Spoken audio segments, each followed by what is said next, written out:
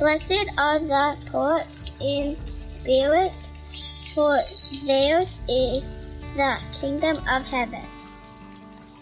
Lead us the way of trust. Blessed are those who mourn, for they will be comforted. Lead us in the way of lament. Blessed are the meek, for they will inherit the earth. Lead us in the way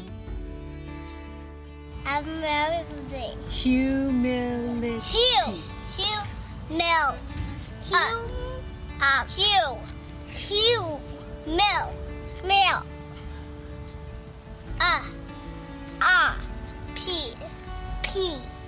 Blessed are those who hunger and thirst for righteousness, for they will be filled. Lead us in the way of justice. Blessed are the merciful, for they will be shown mercy. Lead us in the way of compassion. Blessed are the pure in heart, they will see God. Lead us In the way in the way of right motive. of motive.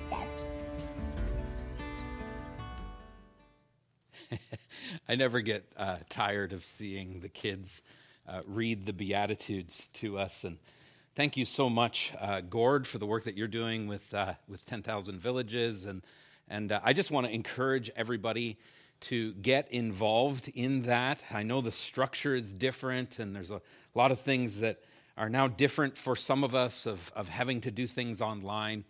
But we certainly want to support the free trade and the people who 10,000 Villages have been supporting for years. And so I want to encourage you folks to engage in that just like you normally would, if not even more this year. And just a couple little housekeeping things. As some of you may have noticed, a conversation that myself and Carrie had about the children's ministry and the direction that we're going with the children's ministry went out on YouTube yesterday. And so families, if you haven't checked that out, feel free to go to our YouTube channel and see what's happening moving forward during this COVID season. I did drop a little hint in that video that we are working toward a opening process where we are going to be doing what we said in the fall with our fall plans, where we will be opening for a watch party, an in-person watch party. You'll still have to wear masks and social distance, and we'll have space for about 30 people. So the details on all of that are going to come out this week. Pastor Andrew and myself are going to be putting out a video that's kind of explaining what all that looks like, as well as sort of the journey that we've been on during this COVID-19 pandemic and moving the church to an online format. As well, later today, an announcement is going to come out from Pastor Tamil rolling out the small group ministries, the life group ministries, and again, moving forward with our announcement in the early fall. I keep thinking spring. I want to jump ahead already because I see winter coming, but the early fall.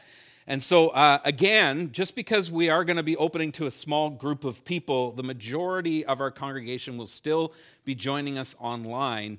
And so the rollout of the life groups is actually really important.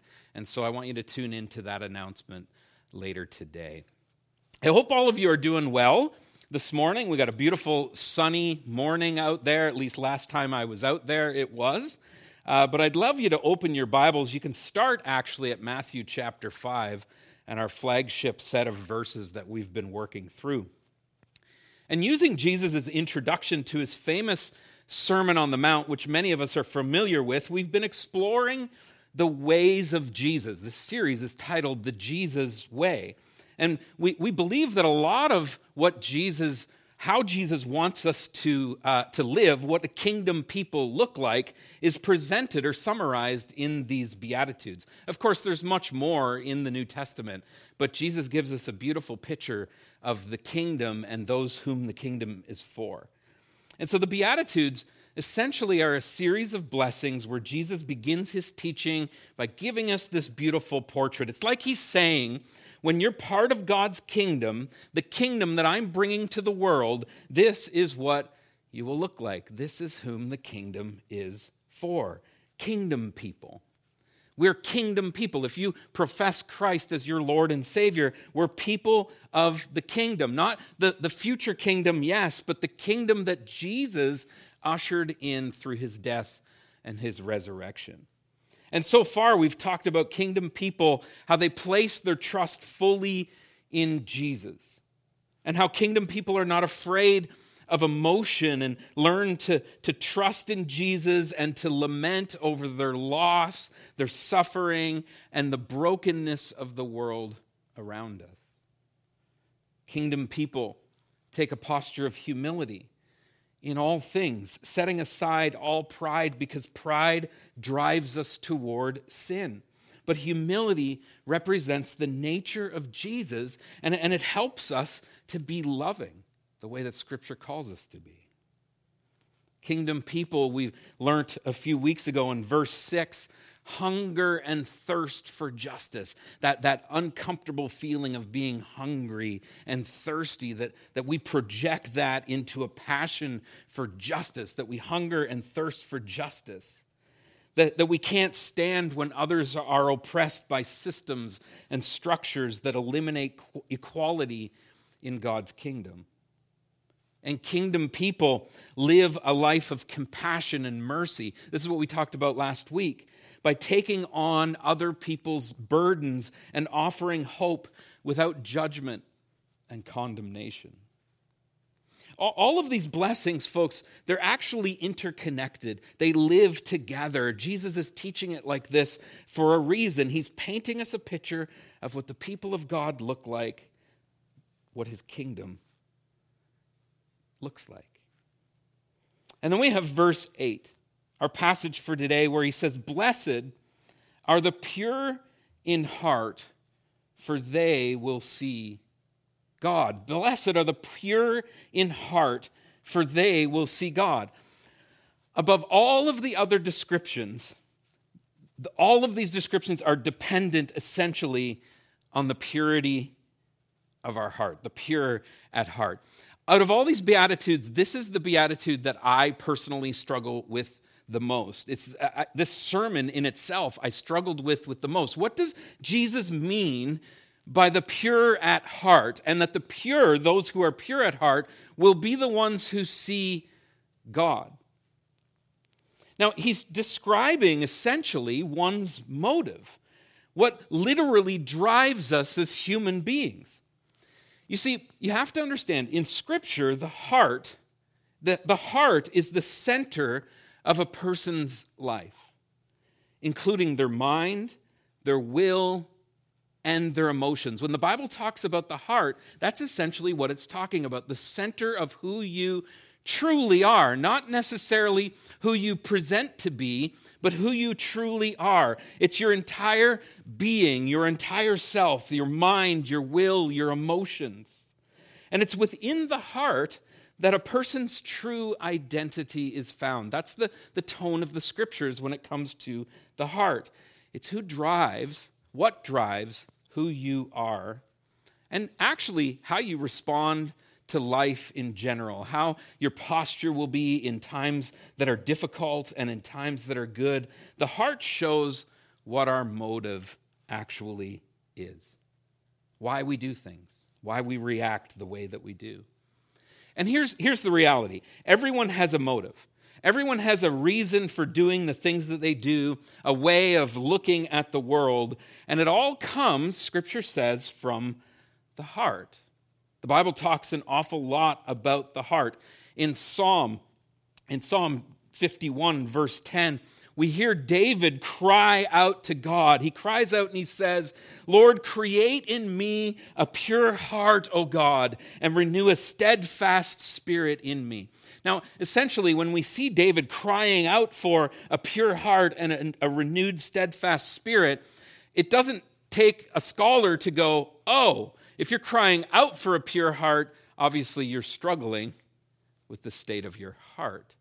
And this is David, a man after God's own heart. And so I want you to understand that as we work through Scripture and how it develops the heart and the concept of it.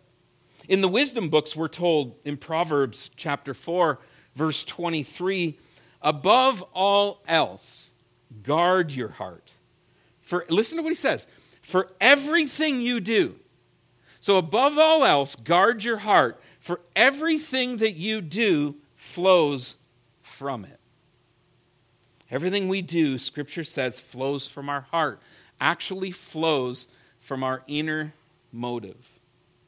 And Jesus, he even teaches us this in Matthew 22, verse 37. He says, love the Lord your God with what? With all your heart and with all your soul and with all your mind. Teaching us that the true love, pure love for God actually comes from within. Now, clearly, Scripture sees the heart as the root of a person's motives. Everything you do, Scripture says, flows from the heart. The way Scripture describes the heart, actually, folks, is really super interesting to me and really challenging. It makes sense to me when I study this that our identity, our true motives, all come from within.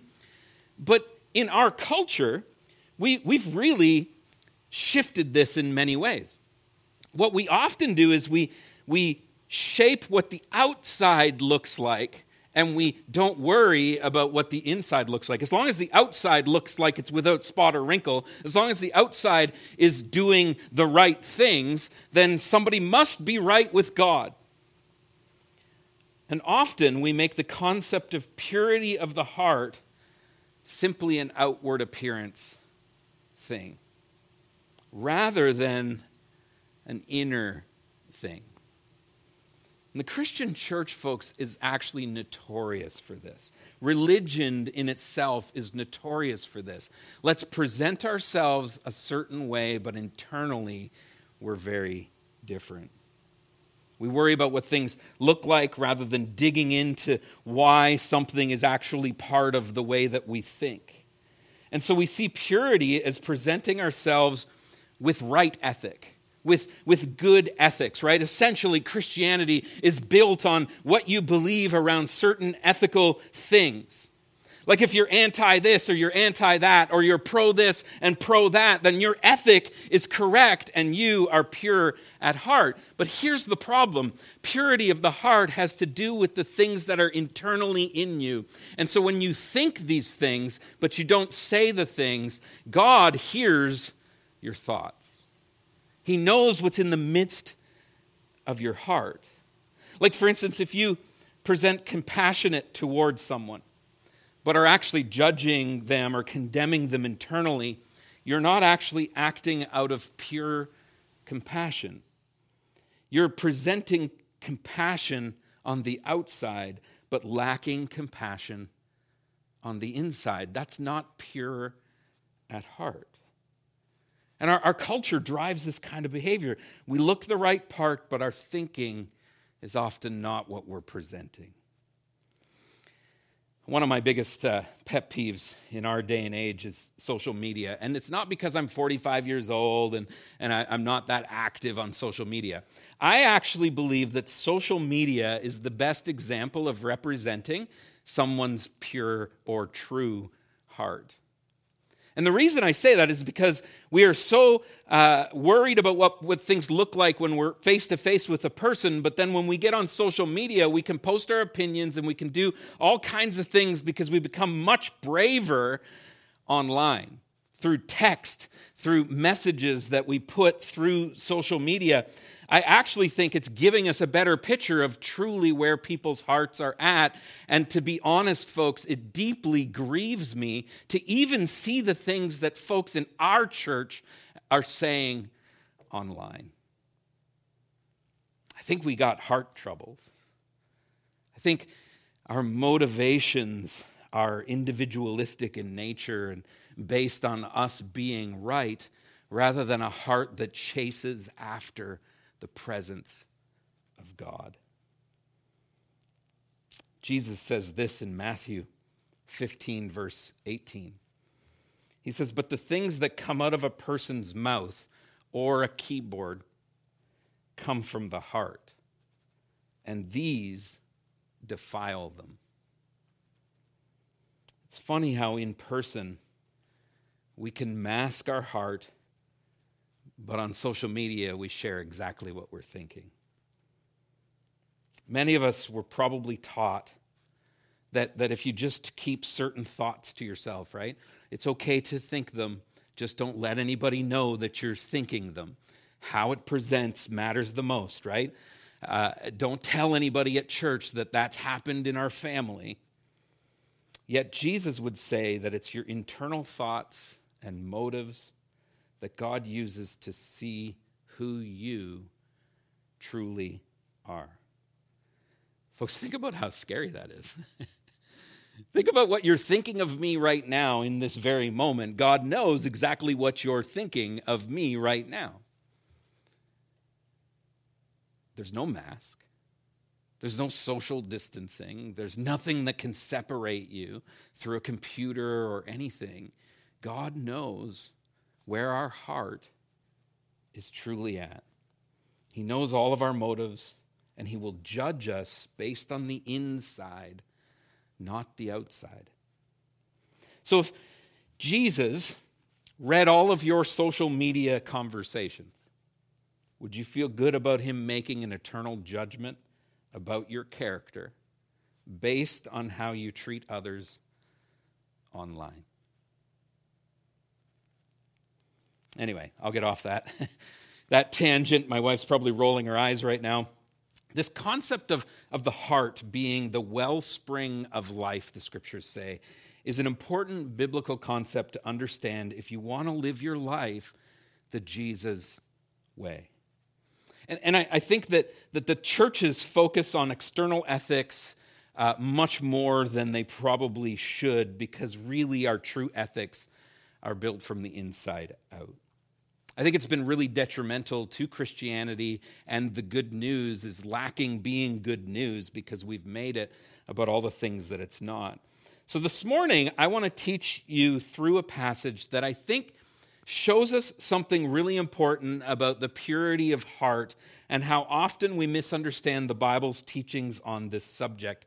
And this is probably a passage that you would never think I would use to walk you through what Scripture says. If you turn your Bibles to Acts chapter 15, we're going to look at Acts chapter 15 and a conversation that is about to happen between the elders, the apostles, and the apostle Paul and Barnabas. It's called the Council at Jerusalem. And so before we start reading, just to set up sort of what's happening here, you have to understand the chaos that's happening in the early church. Christianity in itself, it's not known as Christianity at this point at all. It's really just a continuation of the Jewish faith for some and not for others. And so you have some Jews who believe that Jesus Christ was the Messiah, was the one that they were waiting for, and so they've shifted into following that Messiah. And then you have other Jews who are arguing and saying, no, this isn't the Messiah. It's not him. He was a heretic. He's wrong. We're still waiting.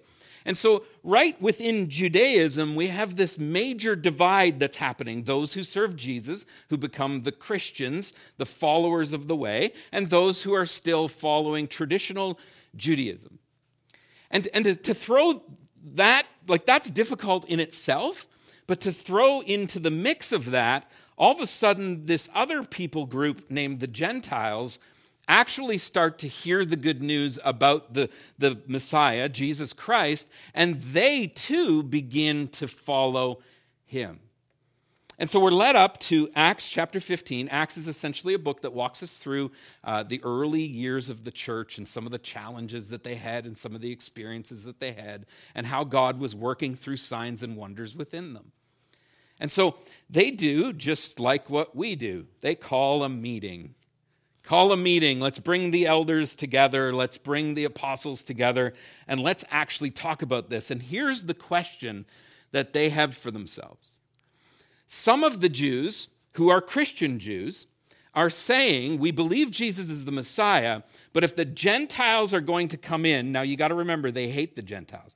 Think of the person that you hate the most, and think of them coming into church and sitting right beside you. And you've been a part of this church since its inception. This is like your church, right? And they sit in your chair even. So they've come in and they've sat in your chair, and this is your arch enemy. This is the person you hate. And what do?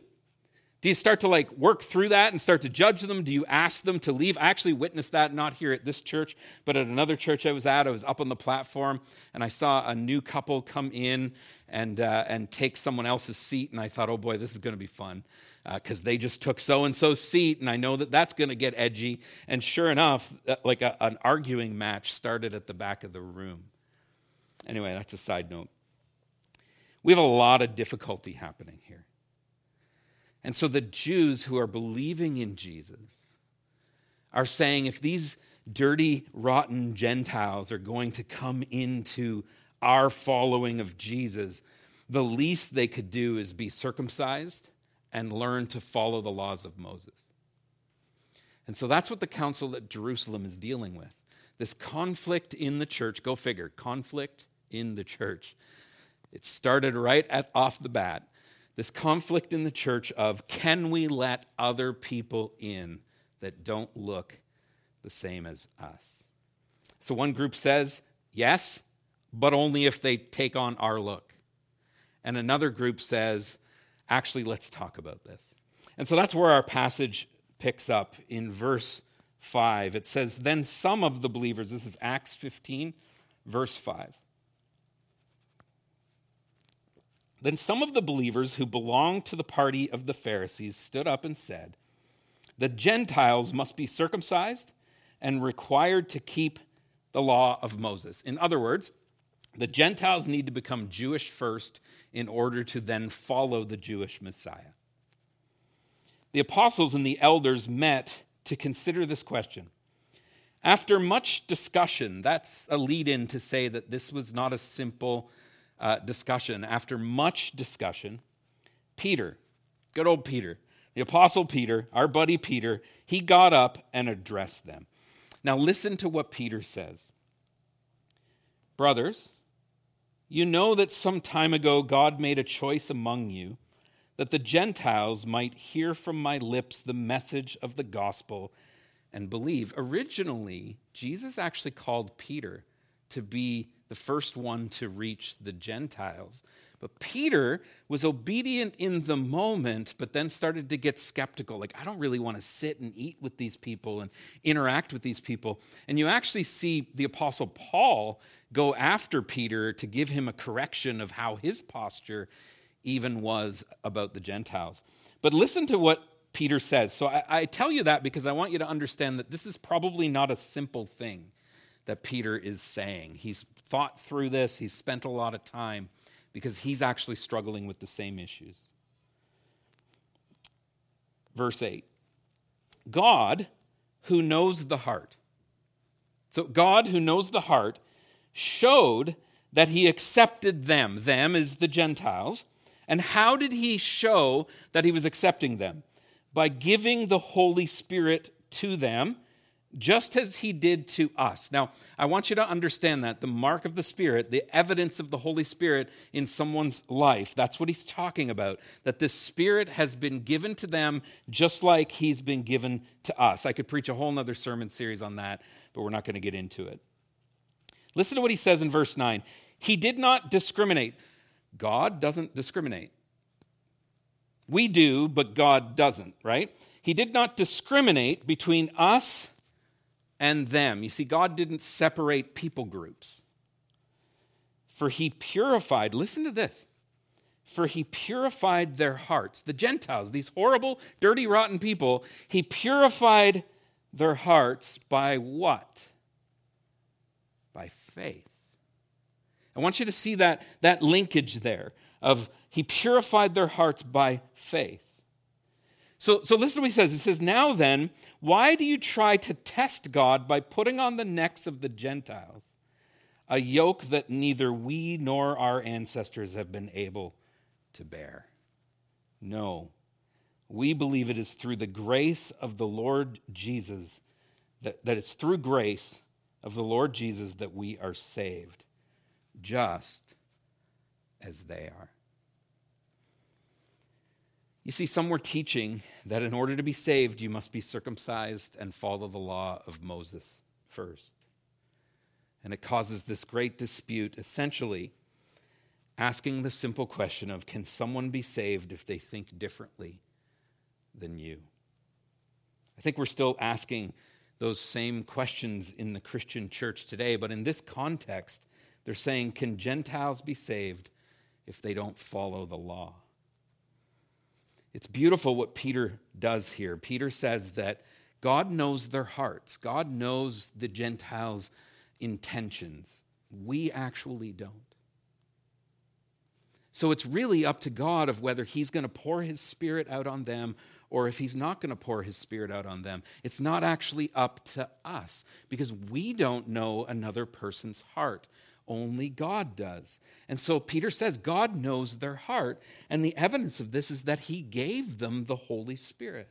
The Holy Spirit, though, is the one who purifies and transforms the heart.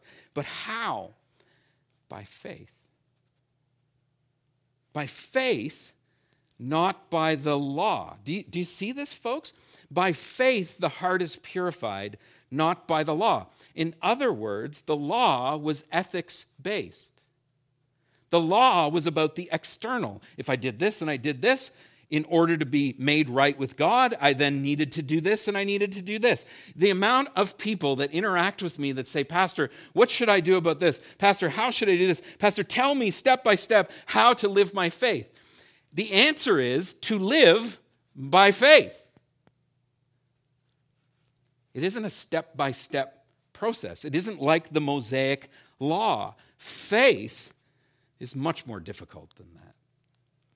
Because faith means that you and I aren't actually the ones in control. Faith means we're actually fully surrendering our life to Jesus Christ. I didn't say like part-time or occasionally or just on Sunday morning online on YouTube. Like literally surrendering your whole self to him and living your life through that conduit is faith. And it's faith that purifies the heart, not the law, not the ethics that they tried to live. And it's interesting what Peter says, because Peter says, why would we put that burden upon them when we ourselves, not just us, but our ancestors, like quite literally, if you look historically, none of us have ever actually been able to live our lives by the law. So why do we try to purify our hearts by the external instead of allowing the Holy Spirit to show the evidence that he exists in our heart? It's been a question I've asked for years of myself and as a pastor in the church. You see, the law is all about the outer expression, not the internal. God is more interested in what actually drives your outer expression. You can actually live your life appearing like you have a pure heart, but actually be a total mess inside. But it's actually very difficult to live life by true faith with a pure heart transformed by the Holy Spirit to be messy on the outside too. You're at times going to be. Nothing's perfect. Sometimes there's a disconnect between the heart and our actions, but then other times it begins to line up in our lives. The key here, folks, is that God poured out his Spirit on the Gentiles. I don't know if you've ever noticed in Scripture, but the Spirit also came upon Jesus when he was baptized, and it was the Holy Spirit that empowered the man, Jesus, to go into the wilderness. It was the Holy Spirit that empowered Jesus to not succumb to temptation. It was the Holy Spirit that empowered Jesus to show signs and wonders to the world. The Spirit drives a pure heart. Trying harder always fails. surrendering our lives by faith to Jesus Christ, to his Spirit, to the Father, is what begins the process of being transformed from the inside out. This is why the Holy Spirit penetrates our heart and takes up residence in it. Ephesians chapter 3, verses 16 to 19. Listen to what the Apostle Paul says. I pray that out of his glorious riches he may strengthen you. How's he going to strengthen you? With power through his Spirit in your inner being, so that Christ may dwell in your hearts through faith. And I pray that you, being rooted and established in love, may have power together with all the Lord's holy people to grasp. So he's not talking about gaining political power. He's not talking about gaining status in society. He's talking about this radical power of love. The power together with all the Lord's holy people to grasp how wide and how long and how high and deep is the love of Christ. Not the power of Christ, not the ethics of Christ, not the fame of Christ, but the love of Christ. And to know this love that surpasses knowledge, that you may be filled to the measure of all the fullness of God. The kind of heart that God wants to create in us, folks, is a pure heart. And a pure heart, according to Jesus, is a heart that seeks to see God.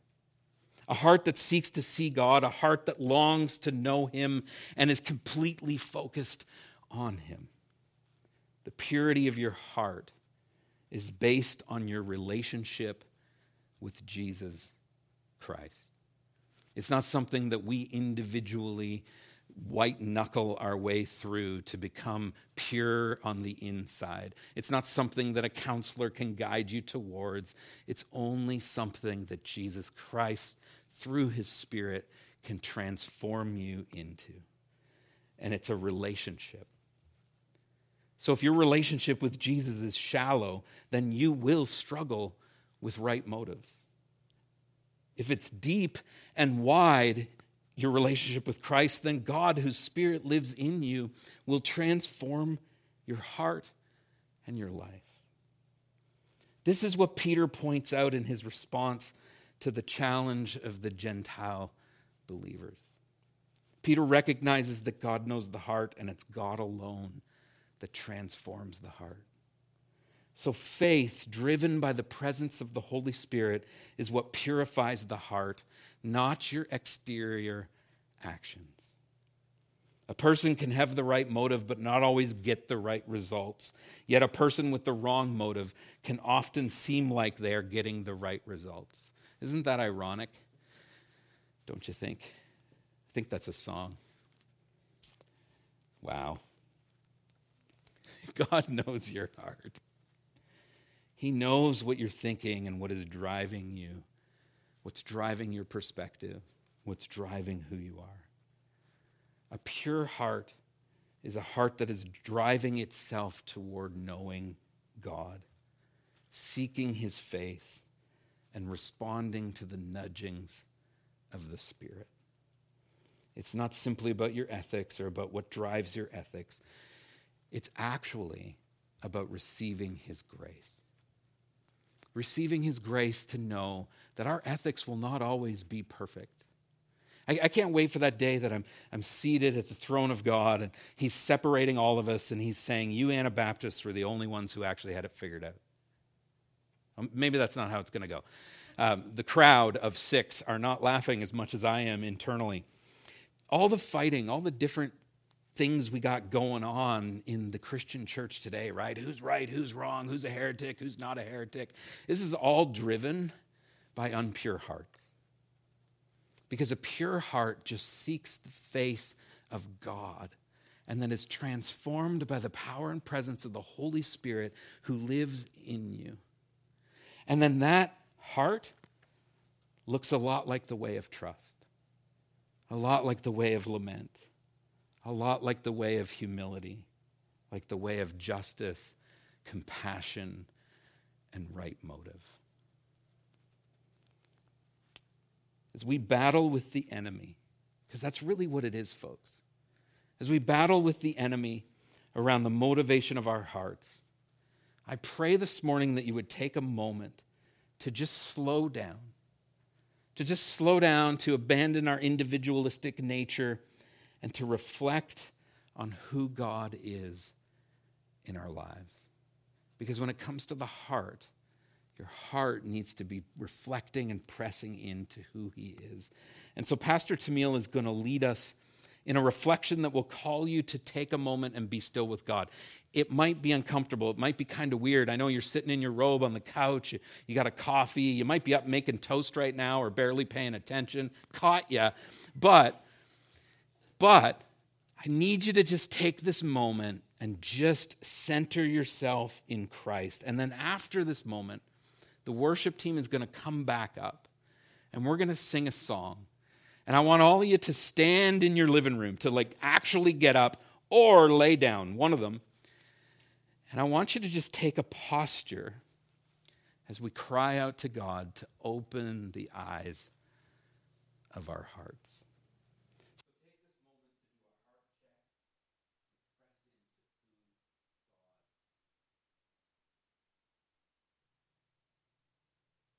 into who God is. A heart that's pure is a heart that's authentically seeking God above everything else. It's a heart that's free of pride and pretense. It's a heart that's willing to surrender its own agenda to the ways of Jesus. And it's a heart that's resting in and motivated by God's transforming grace. As we go about our day-to-day lives, there are so many things that distract us and pull us away from this focused center. And so as we wrap up our service this morning, we're going to do a reflective practice that's designed to help us set aside those distractions and to focus our attention on who God is and who he says that we are. As we watch this video, I'm going to invite you to focus on the words as they come up on the screen and to let your heart connect with them as you receive God's invitation to be still and know that he is God.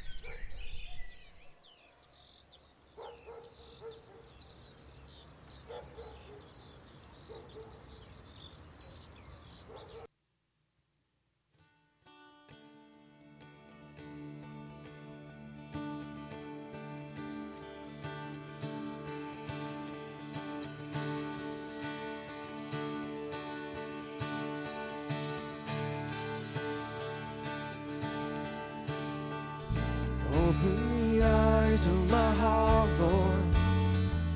Open the eyes of my heart. I want to see you. I want to see you. Open the eyes of my heart, Lord. Open the eyes of my heart. I want to see you. I want to see you. you high and lifted up, shining in the light of your glory. Pour out your power and love as we sing holy, holy, holy. Holy, holy, holy.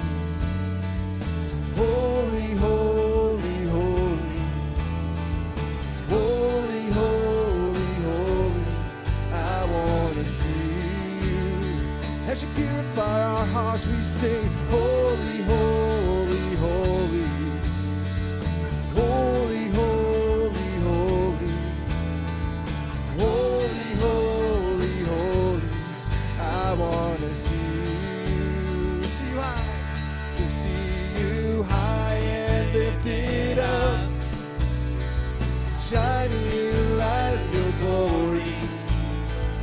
Pour out your power and love as we sing holy, holy, holy. See you high and lifted up, shining in the light of your glory. Pour out your power and love as we sing holy, holy, holy. To see you high and lifted up, shining in the light of your glory. Pour out your power and love as we sing holy, holy, holy. Sing, open the eyes of our heart, Lord. Open the eyes of our heart. I want to see you. I want to see you. One more time, open the eyes. Open the eyes of our heart, Lord. Open the eyes of our heart. I want to see you. I want to see you. Lord, may you be lifted up in our lives as we go throughout this week. As we go today, we know that you're with us by the power of your Spirit, quickening us to have a heart that's after you, living for you each and every day. We thank you that you're with us. We proclaim this and ask all this in Jesus' name.